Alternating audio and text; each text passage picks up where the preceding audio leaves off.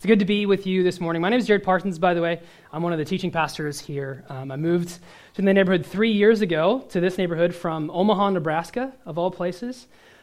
Just like with Nazareth, can anything good come out of Nebraska? I moved here from 3 years ago, and I loved this neighborhood, and I love this church. And I've loved being here, and my wife and I came here to serve with a collegiate ministry, the Navigators, at a campus in Brooklyn, and we didn't know about Long Island City. We didn't know what it was or anything about it, and when we got to this church family, we were like, yeah, this is where we belong. This was the first church we visited, actually, and we didn't even bother again, which wasn't out of laziness, okay? It really was that good. But I'm so excited that I get to be here this morning and share with you, with my church family, some of the things that I've learned about Esther recently. Esther is a crazy book, isn't it? Esther is it's a wild, wild book, and I'm going to recap for us some of the things that we've been learning. We're calling it the Queen's Gambit, off of the Netflix series where we just talk about the show. We don't actually talk about the Bible. I'm just kidding. We're actually it's based off of the game of chess, right? And the show, but it worked out perfectly because Esther lays out a lot like a chess game with strategic moves and sacrifices and cunning and wisdom, and so it just worked out that we were going to talk about Esther this way. And so I'm excited to recap for you. There's four main characters we've been talking about so far. Esther, obviously, she's the main. Esther, and she is the cunning queen. She's smart, and she's powerful, extremely powerful. If you know chess, it's the thing that can move everywhere. It's the thing that I always actually end up losing first because I'm bad at chess. But Esther is very, very cunning and very wise, and our lead character. The next was Ahasuerus. I call him Aha for short. Actually, I've been saying Ahasuerus so much that it's actually kind of flowing, so I might actually say Ahasuerus more than Aha. You don't need to know that. But I'm just really proud of myself for being able to pronounce that name. Ahasuerus is dumb. That's my summary of him. He is easily manipulated. He is run by his id. Anything that he wants or thinks sounds cool at the moment, he just does. And so he is very easily tricked. And he's only got one move. That's also a chess metaphor. He's only got one move, and that's just to trust whoever's talking to him in the moment. So that's King Ahasuerus. He's dumb. Mordecai. He is a shrewd knight. Knights apparently can be used very, very shrewdly in the game. They're actually very important because they move oddly. Again, these are things I had to Wikipedia. But Mordecai is very shrewd and is very good at playing some of these games. And he's a knight. He's actually a righteous man. He's a good dude. And we're going to see that come through this morning. And then Haman. Haman is our villain. And spoilers from 2 weeks ago, he died. So he's actually, his part of the story is basically up for my chapter. It's also not like spoilers, it's like 2,500 years ago. But he's now dead. And so to catch you up with all these characters and the story, so Ahasuerus at one point was like, I'm going to force my queen to do whatever I want her to do. And the first queen, Vashti, was like, nah, ain't doing it. He's like, you're fired. This is paraphrasing, by the way. And so he has a beauty contest. Esther wins.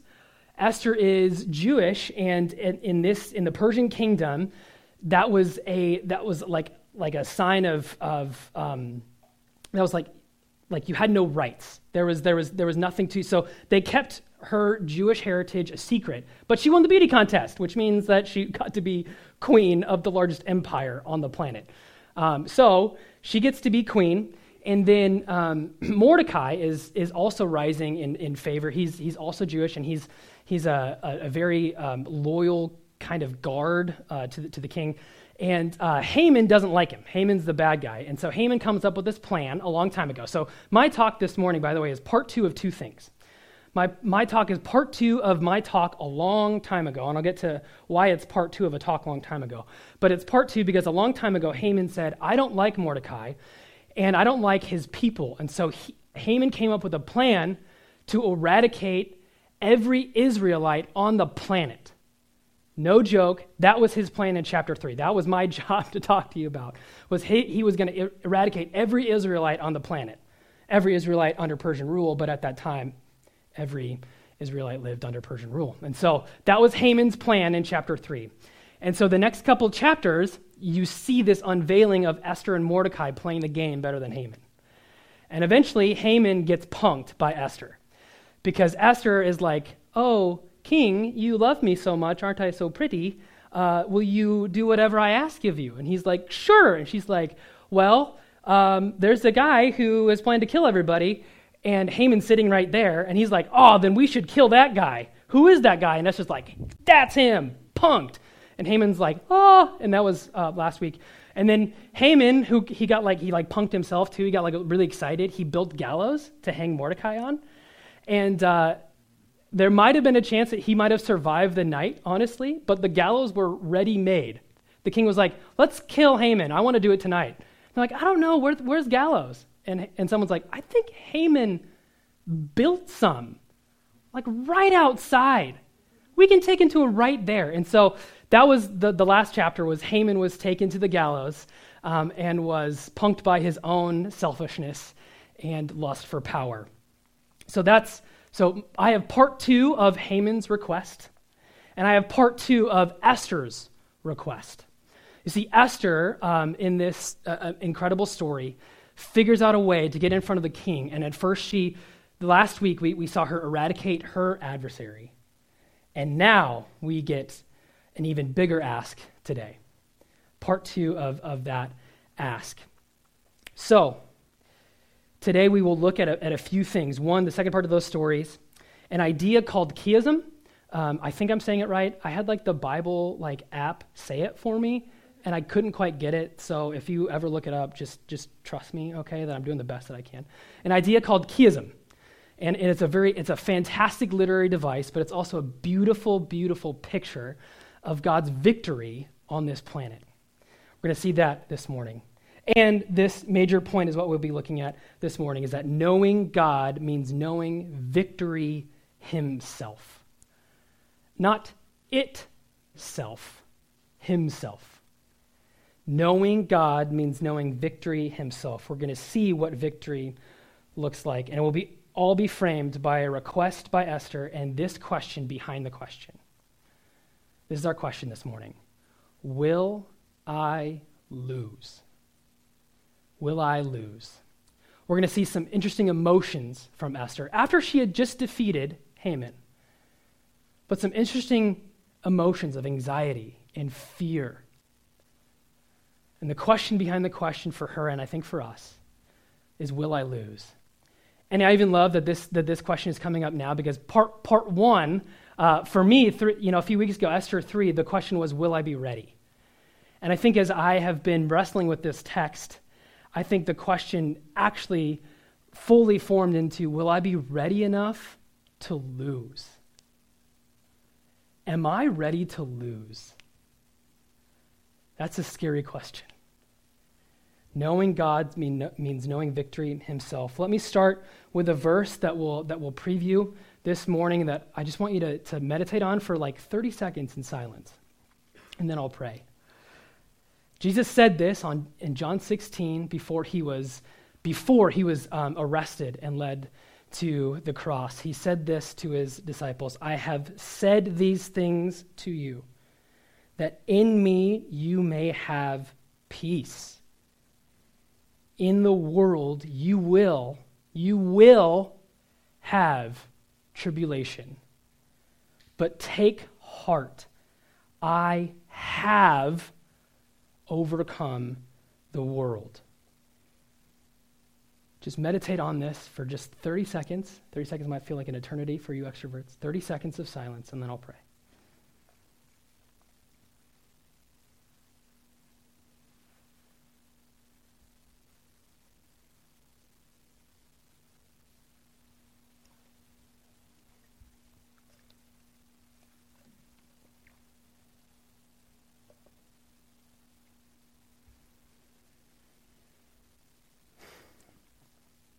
God, we love you, and we're so grateful to be together to meditate on your victory, on your character, your redemption that you bring through your story, the way that you play the game, the way that you call us into victory with you. God, would you speak to us through this story this morning? And thank you for your presence, your very presence in this room. You are here with us. In your name, amen. Let me go through the story of Esther 8 and pause a couple times, and then we'll flesh out this idea of victory here. So this is chapter 8. It says, on that day being the day that Haman was just hung outside, and the day where she approaches the king. So that's the day that we're talking about. On that day, King Ahasuerus gave to Queen Esther the house of Haman, the enemy of the Jews. And Mordecai came before the king, for Esther had told what he was to her. And the king took off his signet ring, which he had taken from Haman, and gave it to Mordecai. And Esther set Mordecai over the house of Haman. Then Esther spoke again to the king. She fell at his feet and wept and pleaded with him to avert the evil plan of Haman the Agagite and the plot that he had devised against the Jews. Okay, pausing for just a second. Do you feel Esther's emotions? This is such a fascinating moment because for most of us, we would consider the victory won. It's done. Haman's gone. He is the enemy. But we have this problem that we have the enemy, but we have this evil plan that's still in existence. So the evil plan that was set into motion in chapter 3 was this certain day on the calendar that was set where they were going to destroy all of the Israelites on one day. Haman had been given... this is just proof of how, just a reminder of how dumb King Ahasuerus was. Haman came to the king and said, I will pay you all this money and offer all these, all my men so that we can kill every Israelite in the kingdom. And the king says, actually, I'll pay you. Why? We still don't know. But that evil plan was still in motion, even though Haman was dead, because Haman had sons and daughters and people that belonged to his house. So his plan was still afoot. So even though it felt like the enemy was gone, there was still a bigger ask coming. I don't know if you've ever experienced this, where you're like, okay, maybe you got three things coming up, right? So for me, I've got this conference that I'm planning that's actually happening November 18th through the 21st. I know it's coming. But before then, I've got 4 or 5 sermons I need to give. And it's just a kick that the last thing is the biggest thing, right? I don't know if you've ever felt that, but you make it through one thing and you're like, okay, I got through task number 1. No time to celebrate. Task number 2 is upon me right now. And it always kind of feels like the next task feels bigger. And so even though Esther had won against Haman, there was a bigger ask. Why is this bigger? Why is she pleading and crying? Why is this? Because she's now asking the king something that was wildly, insanely gracious and would have been seen as not even the justice that she's asking for would be so beyond the ancient world. She's asking the king to care about slaves and servants and people who didn't have rights all over the kingdom. The king could have been like, I don't care. Haman's, and even strategically, the king could have been like, well, let's keep the plan afoot so that Haman's sons don't come after me at some point. The king had Haman's sons to deal with. There was more things to come from this. This was a big, big ask. And you can kind of feel the question, I think that this is where the question came up for me of will I lose this time? Maybe my luck's run out. Maybe I've just been getting by on luck for all this time, but this next thing, isn't this is like anxiety's question, right? This next thing is the thing that's going to do me in. I'm going to lose that next thing. And so Esther, now that we can feel this with her, right? We can feel this tension, we can feel the emotion, we can feel the fear. Is this going to work this time, or will I lose? Let me keep going at verse 4. When the king held out the golden scepter to Esther, that's a good start. Here you go. Esther rose and stood before the king. And she said, if it please the king, and if I have found favor in his sight, and if the thing seems right before the king, and I am pleasing in his eyes, let an order be written to revoke the letters devised by Haman the Agagite, the son of Hammedatha, which he wrote to destroy the Jews who are in all the provinces of the king. For how can I bear to see the calamity that is coming to my people? Or how can I bear to see the destruction of my kindred? Esther had never pleaded before. She had never looked this desperate. But she asked in bravery. And I'm wondering if the space in between that question and the next answer felt like an eternity, I don't know if you've ever been there where you're like, okay, I said it. How are they going to take it? What's going to happen? Do they hate me? I don't know if they hate me. They're not smiling, but they're not smiling. They don't look that angry. Just say something, You're just like, please talk. Then the king Ahasuerus said to Queen Esther and to Mordecai the Jew, behold, I have given Esther the house of Haman, and they have hanged him on the gallows because he intended to lay hands on the Jews. But you may write as you please with regard to the Jews in the name of the king, and seal it with the king's ring. For an edict written in the name of the king and sealed with the king's ring cannot be revoked. Whew, okay. It worked. He handed over his rule to me, essentially. That ring, that meant he was king. He keeps doing that, by the way. He keeps giving away the farm. It's like, you're the king. Like, you could have, anyways. But he says, do what you need to do. Oh, man. You can feel the tension relieve. We're going to save all the people. It worked. Mordecai ends up getting the ring and the king's name to go about. And then even he gets a royal parade where they put him on a horse or a donkey. I can't tell, given the original word, some sort of four-legged animal. They put him on that, and they parade him around the citadel, like the capital, Susa, and people will worship him, which I don't know how he would have felt like. He'd have been like, actually, worshiping a human is like how I got into trouble like the first time because I didn't worship a human. But thank you. I don't know how I felt. But if you remember, it's the exact same treatment that Haman got when he came up with a plan to kill all the Israelites. And now, a complete and total reversal. This is where this word chiasm comes into play. And I got real nerdy on this. I learned this like a few months ago. But chiasm, it's a literary device that was regularly used, especially in the Old Testament. And it's usually built off of 5, let's say, chapters. And what it does is that chapter 1 and 5, and this works on all odd numbers, by the way, or even numbers. Actually, we'll find out this morning. The outsides match each other, are exact mirrors of each other. Then the next mirror each other, and then you always have something in the middle, like the climax of the story, the most important, so that, it's just kind of like, you might remember this from elementary school, but basic story structure, right? You've got the build, the climax, the denouement. They've got it all, this whole thing, and that's what chiasm is. And so I just love this because as I was going through this, chapter 1 and 10, chapter 1 is the greatness of Ahasuerus. Chapter 10 is the greatness of Mordecai. Chapter 2 is the injustice and the fear against the Jewish people. And chapter 9 is the faith and the conquering of the Jewish people. Chapter 3 is the rise of Haman. And chapter 8 is the rise of Mordecai. Chapter 4 and 7 are the wisdom and the cunning of Esther and the way she plays the game. And chapter 5 and 6 are the climax.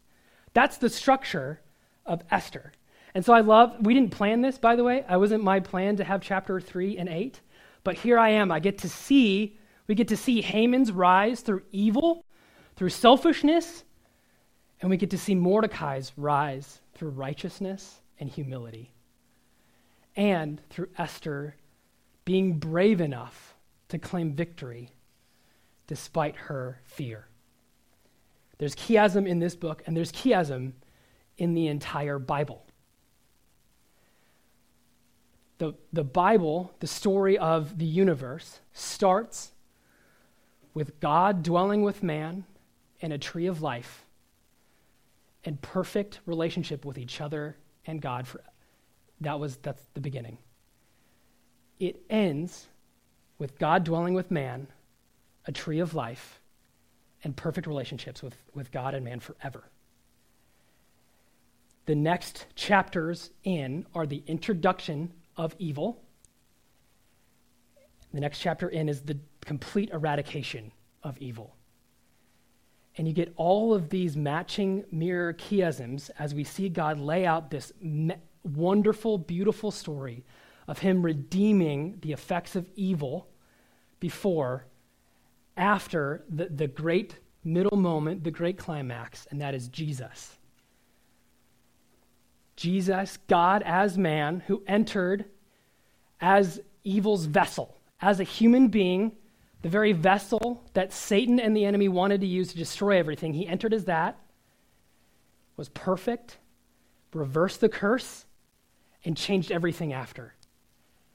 And one day we will end in victory with him. The Bible has chiasm. And I love this. I love knowing that. But there's a part of you that wonders, Esther didn't know that. She didn't know how the story was going to turn out.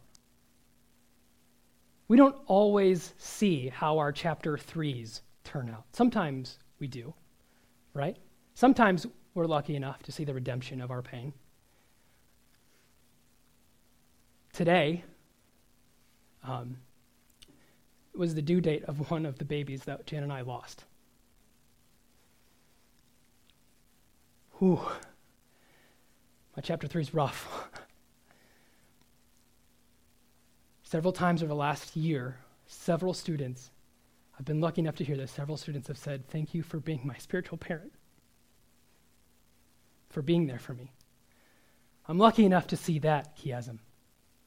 There's some things that I haven't seen the redemption of quite yet. I get migraines. I got this really bad migraine yesterday that almost like knocked me out, and I get these every once in a while. That the first one that I ever got actually manifested itself as a stroke. I don't understand why I get those. There's not been like a major point where someone's been like, Jared, this is why you've had these migraines. That point hasn't come yet, and it may never. It may never happen. We may never get to see the chiasm of our own story. We never get to see the seeds of faith sowed in our own story, the redemption of our own story. We may never get to see that like Esther and Mordecai saw the reversal in their story as well. As I think about this, I think about there's this amazing passage in Hebrews 11. It's been mentioned actually a couple times before by Kristen and Patrick as well. Let me read it to you. This is about the heroes of the faith. Hebrews 11, 36 through 40. These are the heroes, by the way, that don't have a name. We don't know who they are. Others suffered mocking and flogging, and even chains and imprisonment. They were stoned, they were sawn in two, they were killed with the sword. They went about in skins of sheep and goats, destitute, afflicted, mistreated, of whom the world was not worthy. Oh man, what that be say? That's an incredible thing to be said about someone. Wandering about in deserts and mountains, and in dens and in caves of the earth. And all these, though commended through their faith, did not receive what was promised, since God had provided something better for us, that apart from us they should not be made perfect. They did not receive what was promised. Abraham and Sarah, when they died, they were promised stars, nations, plural. They saw one kid when they died. These people didn't quite know what they were going through. But what that last verse is saying is it's building to the fact that all of this, all of our chiasms, our little chiasms fit in the greater story that is fulfilled in God's plan throughout time to reverse the curse, bring us back into perfect relationship with him, end evil forever, and dwell with him forever.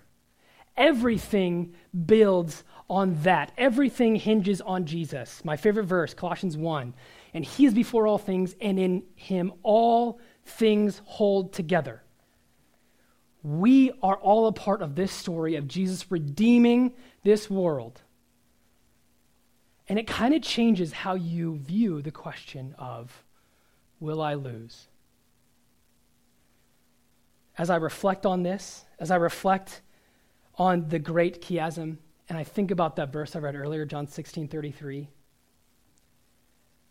I have said these things to you so that you may have peace. In this world you will have tribulation. You may have a few losses. But take heart. And I love the tense that Jesus chooses here. This is fascinating. This is a fascinating tense. He hasn't died on the cross yet. This isn't resurrected Jesus. This isn't right about to ascend Jesus. This is Jesus right before he's about to get arrested. He says, past tense, I have overcome. It's done. It's over. I know this plan's going to work. My dad came up with it. I know it's going to work. And oh my gosh, is it going to be painful for me? Take heart. I have overcome the world. It's done. It's over. The victory that we feel and know is in this person. And that's why I said himself. It's a person. 1 Peter says that we are born again to a living hope, not a concept of hope that's kind of alive. No, a person that was recorded by 500 people, including major government officials, that he did not stay in that tomb. We know he walked out of the tomb. We know he won. We know our hope is alive in a person. We have that knowledge of the victory. Will I lose? Maybe the next chapter. Yeah. But I'm not going to lose the war. My story's been written. My chapter 10 is with the King forever. No more weeping. No more pain. I know what my chapter 10 is. Knowing God means knowing victory himself. Esther didn't know the victory that she had. She didn't know the grand story that she was a part of. Thank God for her faith, that we get to be a lineage of faith from her. Will we have this kind of faith? Will we enter the next challenge with that question, will I lose? And will we answer it? Maybe. But that's okay. Because I know victory himself. I might lose. And God is writing a story even in my life, and maybe my loss leads to someone else's victory in the future.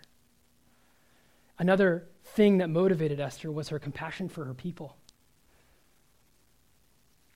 The more that you get to know this God, the more that you get to know the God that spent everything to get you, the more that you're released from the question of will I lose to how do I keep others from losing?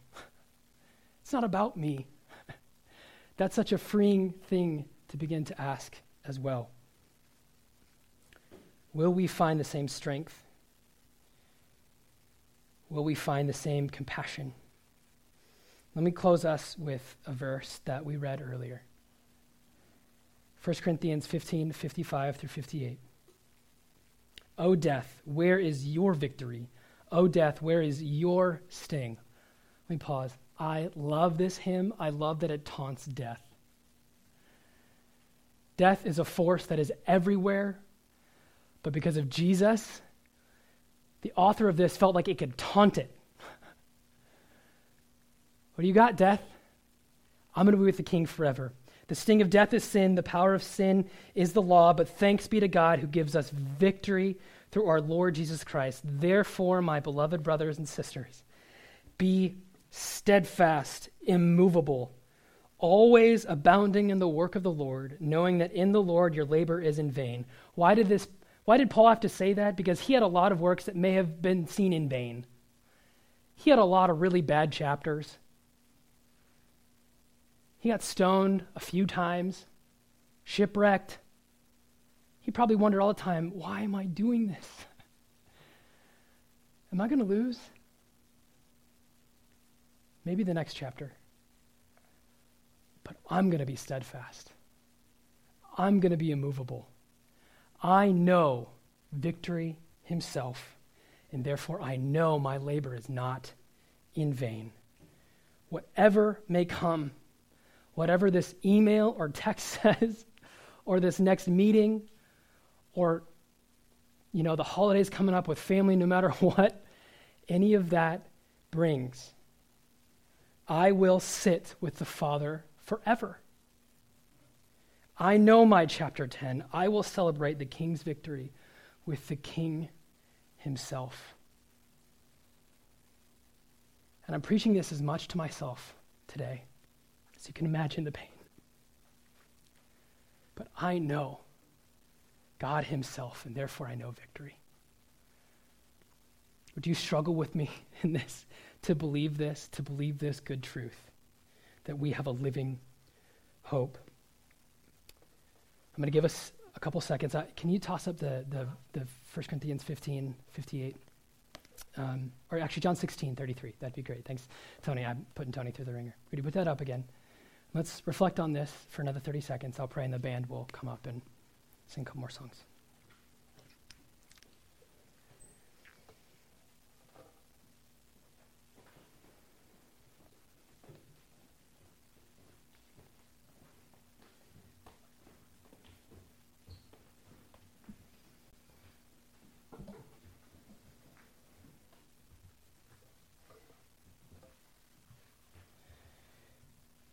Jesus, we know you. You're the God who came and died and lived again. For us, you didn't need anything else, but you wanted us. You wanted a relationship with us to build a family of faith, that we would be with you forever. You said you would defeat death, and you did. We can see your victory. God, would you help us to believe in it, to enter every next challenge, knowing that you're here, your presence is here, and even if we might be scared, even if we end up crying and pleading and weeping as Esther did, you're crying and pleading and weeping with us. You are there with us. You are victory. You are our victory. Would you help us to believe that, God? In your name.